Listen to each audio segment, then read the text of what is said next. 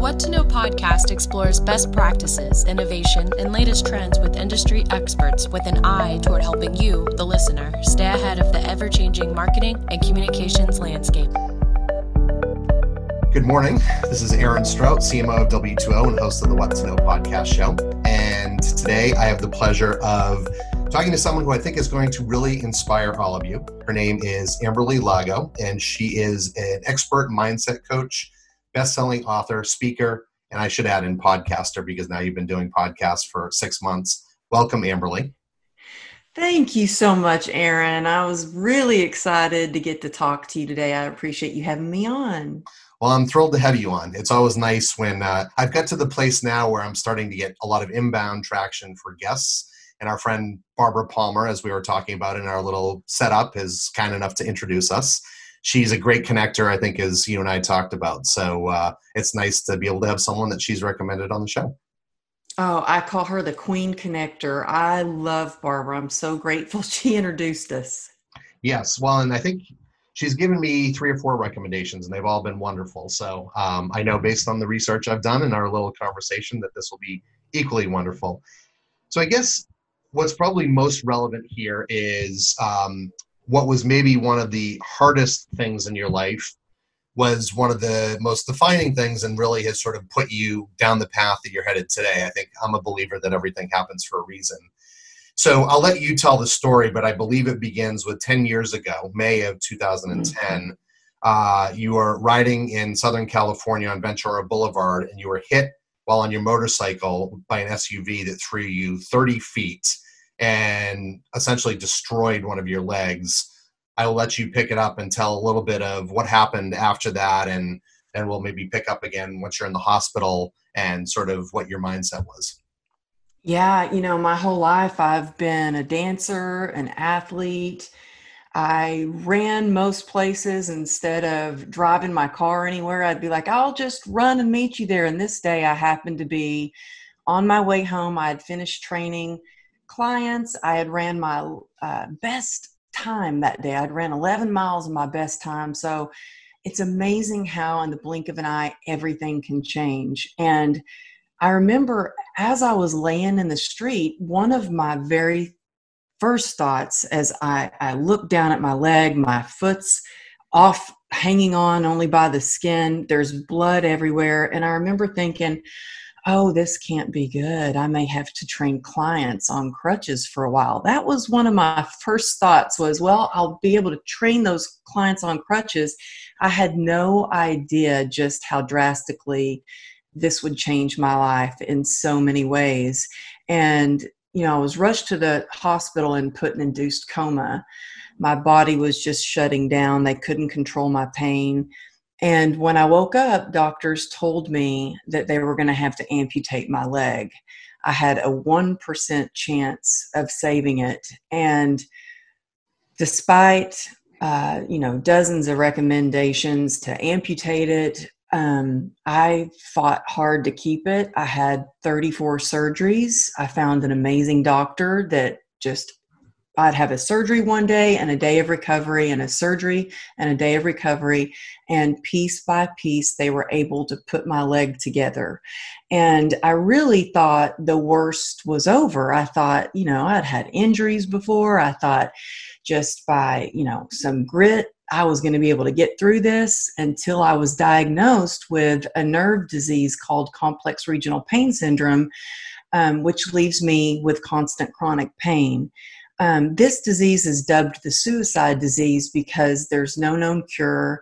And it's, for a lack of a better term, it's when your sympathetic,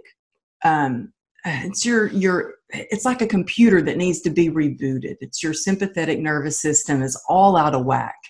And you're just in a constant loop of pain. And so it was at that point that it really, I spiraled down into a depression. I started feeling hopeless, and I had lost my career, my confidence. So more than dealing with, the scars and the way that my leg was now deformed was, how am I going to get through every single day of living with this constant chronic pain? And that is where truly my healing and just my whole mental, having to kind of reinvent myself and change the way I thought about things began, is when I was diagnosed with CRPS. Yeah, I was doing a little bit of research, and I was reading in the health.com site an article that sort of describes your whole story. And one of the things that was so amazing to me is, you've been hospitalized for 3.5 months, and you mentioned that between surgeries, 28 and 34. I mean, even the fact you have to say like double digit numbers is crazy, right? How many people does that ever happen to? As you mentioned, you'd spiraled into a deep depression, and then you had this epiphany, right? And I'm sure it was a very powerful moment. And I loved the quote, and I'm going to read it directly because it was so inspiring. You said, "Start where you are, use what you have, do what you can." And you decided at that point, you had made the decision there were two paths you could go down, and you chose light versus dark. So let's talk a little bit about, where did that come from, do you think? And how was it? Because I think so many people have a difficult time, especially, this isn't mental illness, but obviously things like this do happen when someone has a mental illness, right? It's like this constant sort of sound in their head, or this voice, or the pain, or whatever it is. And you were able to sort of pull yourself out of that free fall, and you were able to send yourself down this other path. Talk a little bit about, where did that come from? And I know you had sort of a remarkable childhood as well, I think, growing up, and some good and some bad and some trauma. So I don't know if that was related to it as well. I feel like that may have played a role. Well, yeah, you know what? Look, nobody really has a perfect childhood, or not. I don't know anybody anyway. I had always been able to kind of pull up my bootstraps and keep moving forward. I always had an outlet of running or dancing, and that was always my go-to. But now suddenly I didn't really have any tools to deal with all this pain that I was experiencing. And not just, the physical pain, but it was the pain that it was causing me emotionally too. And it was the first time in my life that I thought, oh my goodness, how did this happen? I can't snap out of this. And it just seemed like my world was getting smaller and smaller and smaller. And when I was first diagnosed, I remember going home and looking up, I Googled CRPS, which I don't recommend people doing because it was very depressing. And that just, when I did that, I was in denial. I thought, this cannot be what I have. I don't want to admit that for the rest of my life, this is what it's going to get worse. And so I tried to deny my problems. And let me tell you, that worked for a while, trying to stuff down your problems. I was trying to drink my problems away when I was never a drinker. And that all worked until it didn't. And I remember thinking one day, oh my goodness, I was at the point where I did not want to live anymore, but I was too scared to die. And I think that glimmer of hope, and you know what? That's all we need sometimes, is just that little glimmer of hope to pull us out of that moment. And I think that my children really helped me at that point, because I remember thinking to myself, wow, they deserve a better mom. They could find another mom. My husband, I'm not the wife that he married. He didn't marry this person. He could find another wife. Those thoughts were going through my head. And I thought, no, I want to set an example for my children of a woman who is a survivor, a woman who is resilient. And that's all I needed at that moment, that and the grace of God. And at that moment, I thought, I've got a choice. I can either keep going down this road of despair, or I can really count my blessings and put my mind and my focus on the things that are really most important in my life.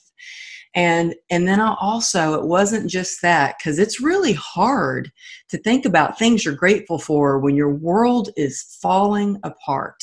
But I promise you, there is always something to be grateful for. When I was sitting in the hospital, staring down at my leg, wondering if today's the day they're going to amputate it, I remember thinking, I can stare here and just focus on my leg, or I can focus on the fact that I have these amazing doctors and nurses that are looking out for me. I've got clients and friends that are coming to see me in the hospital. I have a view from the window. I have both my legs. And so I noticed the more I focused on these things that were good in my life, the better my life got.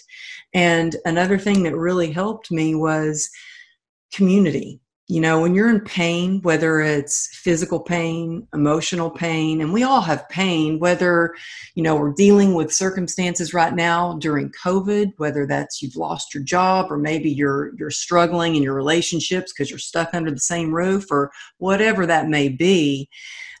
We all experience some sort of pain in our life at one point. And I think that, you know, if we can reach out to somebody and share what we're going through and also be of service, it really takes our focus off of our troubles. Not that we shouldn't acknowledge our troubles, but I tell you, when I was sitting in the hospital and I could reach out to clients and offer my help, and even though I was stuck, people go, how could you be of service when you were stuck in the hospital bed? I was making phone calls to clients, offering, you know, saying, giving them nutritional advice, giving them workout plans, reaching out to friends. And I remember I had this one client, she called me and she was so upset. She said, she was in tears. She said, I just found out I'm pregnant. I just didn't want to have another baby. How am I going to take care of another child? And I was even offering, I said, look, I'm in the hospital right now, but as soon as I can get out, I can babysit for you. This is a blessing. It's going to be okay. And we got off the phone. I felt better because I thought that gave me something to look forward to. And she felt better because she thought I was going to help her. So I think by being of service, you start this community of people and you can lean in on each other. And I think there's no way I could be where I am today. There are days I have such a hard time, and it's my community of friends, family, that we can cheer each other on. We can be there for each other. I think it's so important because I didn't always have that. You know, I would try to hide my feelings. I felt like admitting that something was wrong with me made me feel or look weak, when in fact it led me to my strengths. And so I think that if we can just be authentic and show up, that is how we meet our true blue friends. That is how we make those strong, meaningful connections. So I would really suggest, if anybody's listening to this today and you're struggling, don't feel like you have to do it alone. I mean, I for so long thought, well, I've got this. I'm from Texas and I was taught, you know, you got to be a cowgirl. You got to hide your crazy and be a lady and you got to get her done. And it's like, you know what? We are stronger together when we can do things together. Yeah, well, thank you for sharing that. And it is something where, you know, during COVID, I know it's been tough because it's made a lot of the dark places that much darker for people when they haven't been able to be out and mingling. We forget how much it's important to have that human touch, that hugging. It's the thing I think I've missed the most, is outside of my wife and kids, is not being able to hug friends or, you know, to really be with people. And I love, you mentioned a little bit, but, you know, during one of your podcasts, and we'll talk a little more about the podcast in a minute, with Pamela Robbins, you mentioned this need for vulnerability and connection. And I think it's one of the things I've started to try to do, is asking people how they are and really meaning it and really telling them how I am, right? I think it's just little things like that can just make such a big difference, because you're right. It is easy to think that it makes you weak, and really it is what makes you strong, because people see that you're willing to sort of share that piece that you wouldn't normally be able to share. I do want to talk about your book. So, you know, you have all this going on, and I've written a book. It was just a dummies book. So, you know, that was probably a lot easier than what you put together. What inspired you to write this book called True Grit and Grace? And let's talk a little bit about, you know, what the book is. I'm sure people get a sense from what you've talked about already, but, you know, what made you think I've got to write a book, and then tell us more about what the focus of the book is? Oh, well, Aaron, first of all, you wrote a book, and and a book for dummies. Oh my gosh, I don't know. That sounds hard to me. It was harder than I But expected. Let's put it that it way. is, you know what? It was one of the hardest challenges I've ever had. Well, because first of all, I didn't really have a lot of confidence about writing a book. And then I didn't have a lot of support with people going, yeah, you should do that. I had a lot of people going, girl, you don't even have a college education. What makes you think you can write a book? But I think that my why, the reason I wanted to do it, far outweighed my fear or my lack of confidence. And I think that if we focus on our why, we can get through almost anyhow. And, I was inspired to write the book because I was in such a dark place for so long. And I noticed when I lost hope is when things got really bad. And once I really was able to find that hope again, it was like I had the motivation. I had, the inspiration to do more, and I really began to heal, and my life started to transform.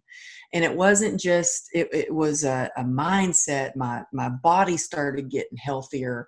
I started getting more spiritually connected. And so I thought, if I can do this, well, then I want to share this so that other people can do it too. And I thought, even if I just touch one person and one person doesn't give up because they've read my healing journey, well, then it will be worth all the long hours of writing. And, at the time, I didn't even own a computer. So I hand wrote all of my book, well, about 90% of it. Then I went out and bought a computer and typed it all up. And I don't know who was more surprised, me or my husband, when a publisher said they wanted the book. And then when I got a call from the Today Show, NBC called and said Megyn Kelly wanted to interview me. And I couldn't even speak on the phone. I was like, Megyn Kelly? And they were probably thinking, you know what? Never mind. This girl can't even talk. But it was just, you never know where your road is going to take you if you just keep focusing on your why it is that your heart so desires to do what you want to do, and just every day working a little bit at a time, one day at a time, one step at a time. And so if anybody's out there that is wanting to write a book or share your story, I say go for it. Just write one paragraph, one page, one chapter at a time, because the best part of my whole journey with my book, and like I said, I really was inspired to write it because I wanted to give others the hope that was given to me. It has been the best part about it has been the connections that I've made along the way. I've been able to meet some just really incredible souls from all over the country, because I did a book tour all over the country. And that's the beauty of social media, right? Is that we get to connect with people and then meet them in person. And, my husband used to be so annoyed with social media, and I was like, but no, this is how you get your message out there. And then he really got it when he went along with me on these book tours, and he saw me meeting people for the first time in person when we had, met on Instagram or Facebook. So that's what I love about social media. Well, speaking of, and I guess I don't even know if you call it social media anymore, but podcasts were, one of the things back in 05, 06. And I was telling you, I've been doing this for a while. That was a good way to sort of meet people. It was a good way to sort of socialize. You've now been doing a podcast for 6 months, and I always love it when I can have a fellow podcaster on the show, because it does give you unique access to people. It does keep you on your toes and does allow you to extend that message and story. So you do have, same name, but the True Grit and Grace podcast. Tell us a little bit about, the focus of that and how you decided that you were going to move from speaking and book activities to creating your own podcast. Man, a podcast is, somebody said, oh, it's a lot of work. And I'm like, yeah, but I love talking to people. I want to do it. And I'm like, it does keep you on your toes for sure. But I love it. Again, I wanted to share as many tips and tools for others from some of the world's greatest thought leaders. I've had Trent Shelton on the show. I had Mae Musk on the show, Heather Monahan on the show. I've had some incredible thought leaders on the show, and I really wanted a way to share struggles to success, because a lot of times on social media, it looks so easy. You see people's highlight reels, or, even a lot of people, sometimes they'll see me and they'll think that's easy. And then they see the scars and they think, oh, her leg's deformed. She's been through something. And so I wanted to share people's struggles to success and the lessons they've learned along the way. And, what are some of the, because I don't think that failures are a bad thing. I think I've learned my biggest lessons from my greatest failures. And so I like to share that with other people, so that not only can you get hope, but you can really get some tools and a real strategy to move forward with whatever your goals are. That's a great way of putting it. And I love the struggles to success, because I think that there are a lot of people that sort of fit that mold. And I will tell you, I think I have sometimes internal colleagues or other friends that say, I want to start a podcast. And I say, the thing that's the hardest is the first few are easy because you are inspired. Then it gets hard because you have to dig in, and it's the consistency, right? And finding people, doing the homework. You and I think, got connected last week on Thursday or Friday, and you said I could do today, or the other times we're going to be out 2 or 3 weeks. And I'm like, you know what? I'll bite the bullet. I'll put some thoughts together on Sunday night. I'll send them over. You were a good sport. You rolled with the punches. But, I try to make sure that my guests are always prepared. And then you have to make sure you've got good Wi-Fi and good audio and don't have dogs barking in the background. So it is a real commitment, but I think it's one of those things, like writing a book, that's such a nice journey if you can head down that path. And it is a great way to share stories and extend your story. And so I look forward to hearing more. I guess if people want to listen to it, I think you're in the same place as we are, but Stitcher, Spotify, iTunes, Apple. Google, and then you mentioned a little trick that you've discovered recently that your daughter inspired you to do. I don't know if you want to share that or not, but I thought that was Well, for our kids can be our biggest teachers, right? My 12-year-old has told me for a few years now, Mom, YouTube is where it's at. You've got to get on YouTube. And except she also did tell me, Mom, you're too old for TikTok. And I was like, oh, well, then I am definitely doing TikTok. So it drives her crazy, because like the first video I uploaded on TikTok, it got 500,000 views. It's crazy. So if you're not on TikTok, you got to get on TikTok. But YouTube, she told me, she doesn't really watch TV. She learns a lot from YouTube. And so she said, Mom, you really need to get on YouTube. So I thought, well, I'm recording these podcast episodes anyway, so why not just upload it on YouTube? And I have a small channel, and it's already starting to pick up. I can see it's consistency, because like you said, it's the first ones, you're really inspired. I launched 4 episodes the first week. And then it's like, okay, realistically, I can only release 1 episode a week. And it was scary for me because, like I shared earlier, I didn't even own a computer a few years ago. So this whole technology is something that I've had to learn, and it's been really out of my comfort zone. And I remember when I was interviewing Mae Musk, it was the day we went into COVID. And so I think everybody, all the businesses were shut down. Everything was shut down. And I think everybody was on Zoom. During my interview with her, our Zoom session cut out twice. I was mortified. I was like, oh my gosh, how do I get this back? And she was such a good sport, and she hung in there, and she connected back on Zoom. But I think that it's not about being perfect. I think it's about just starting, because I am so far from perfect in everything I do, but I just do my best. And so, and even with the videos, I'm like, well, the videos aren't perfect. And, my background isn't perfect, but it's a real conversation with an incredible person. And that's what it's all about. It's about sharing the message and being authentic. And so I took my daughter's advice, and I'm doing more on YouTube. And if you've got your YouTube channel, I'll have to go follow you and subscribe to your channel over there. Yeah, so I would probably use our corporate channel versus mine right now. A lot of my videos are pictures of my daughter swimming when she was little, a few concert footage pieces.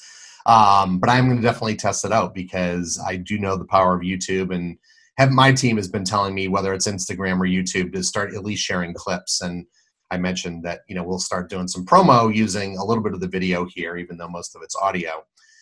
I do want to shift gears to a couple of more fun, more personal questions. You've been so good talking about your journey. The first one is, and I always love to find out how people answer this, but you have one wish, anything you want. What would you pick and why? I would say, oh, I wish we had a vaccine for COVID, but I think that is going to be, coming along here really soon. I really can say selfishly, I guess, that I really wish there was a cure for complex regional pain syndrome. Not just for me, because yes, I can get through most days, and there are most days people would look at me and not even think, they wouldn't even imagine that I'm in pain. Like, you probably see me and wouldn't imagine that I'm in pain right now. I have really developed a lot of tools that I use every single day that allow me to have resilience to get through each and every day. Because it is an every day waking up and decide that you're going to get through it. But I wish there was a cure, because there are so many people that take their lives every single day that live with CRPS because they don't have the right tools, or they don't have the health insurance or the proper medication. So my goal is to spread more awareness, so people, because if it's caught in time, there is a greater chance of it going into remission.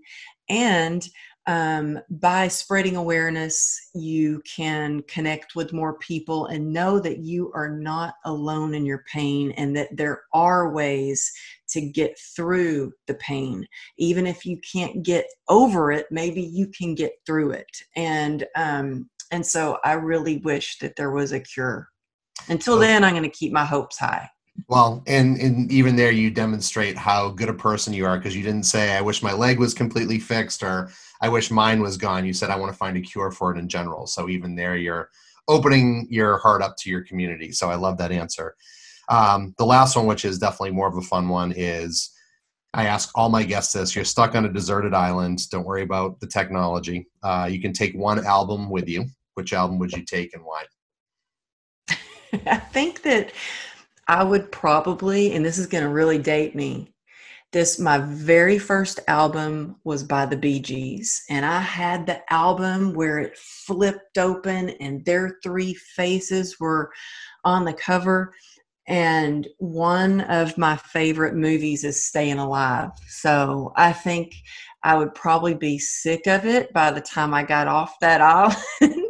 But I used to love the Bee Gees, and it brings back happy memories of when I was a little girl. So when I got my first record player and my very first album. So probably That's the Bee Gees. Perfect answer. And I still dig out some of those. I listen to everything. I still dig out some of those gems from Saturday Night Live, and they still have such a unique sound, right? And I think you said you're a dancer, and if you're going to do something on a deserted island, then dancing is not the worst thing in the world. That's right. Gotta dance. Got to dance. Well, anyway, this has been a lovely conversation. This is Aaron Strout, CMO of W2O, host of the What to Know podcast show, and I've just spent the last half hour with Amberly Lago, who is an expert mindset coach, best-selling author, speaker, podcaster, and lovely all-around person. So thank you so much, Amberly, for joining us on the show today. Thank you so much for having me, Aaron. My pleasure. Want more episodes of the What to Know podcast? We post a new episode every Thursday. Check them out on iTunes, the podcast app, and the podcast page at w2ogroup.com/what to know.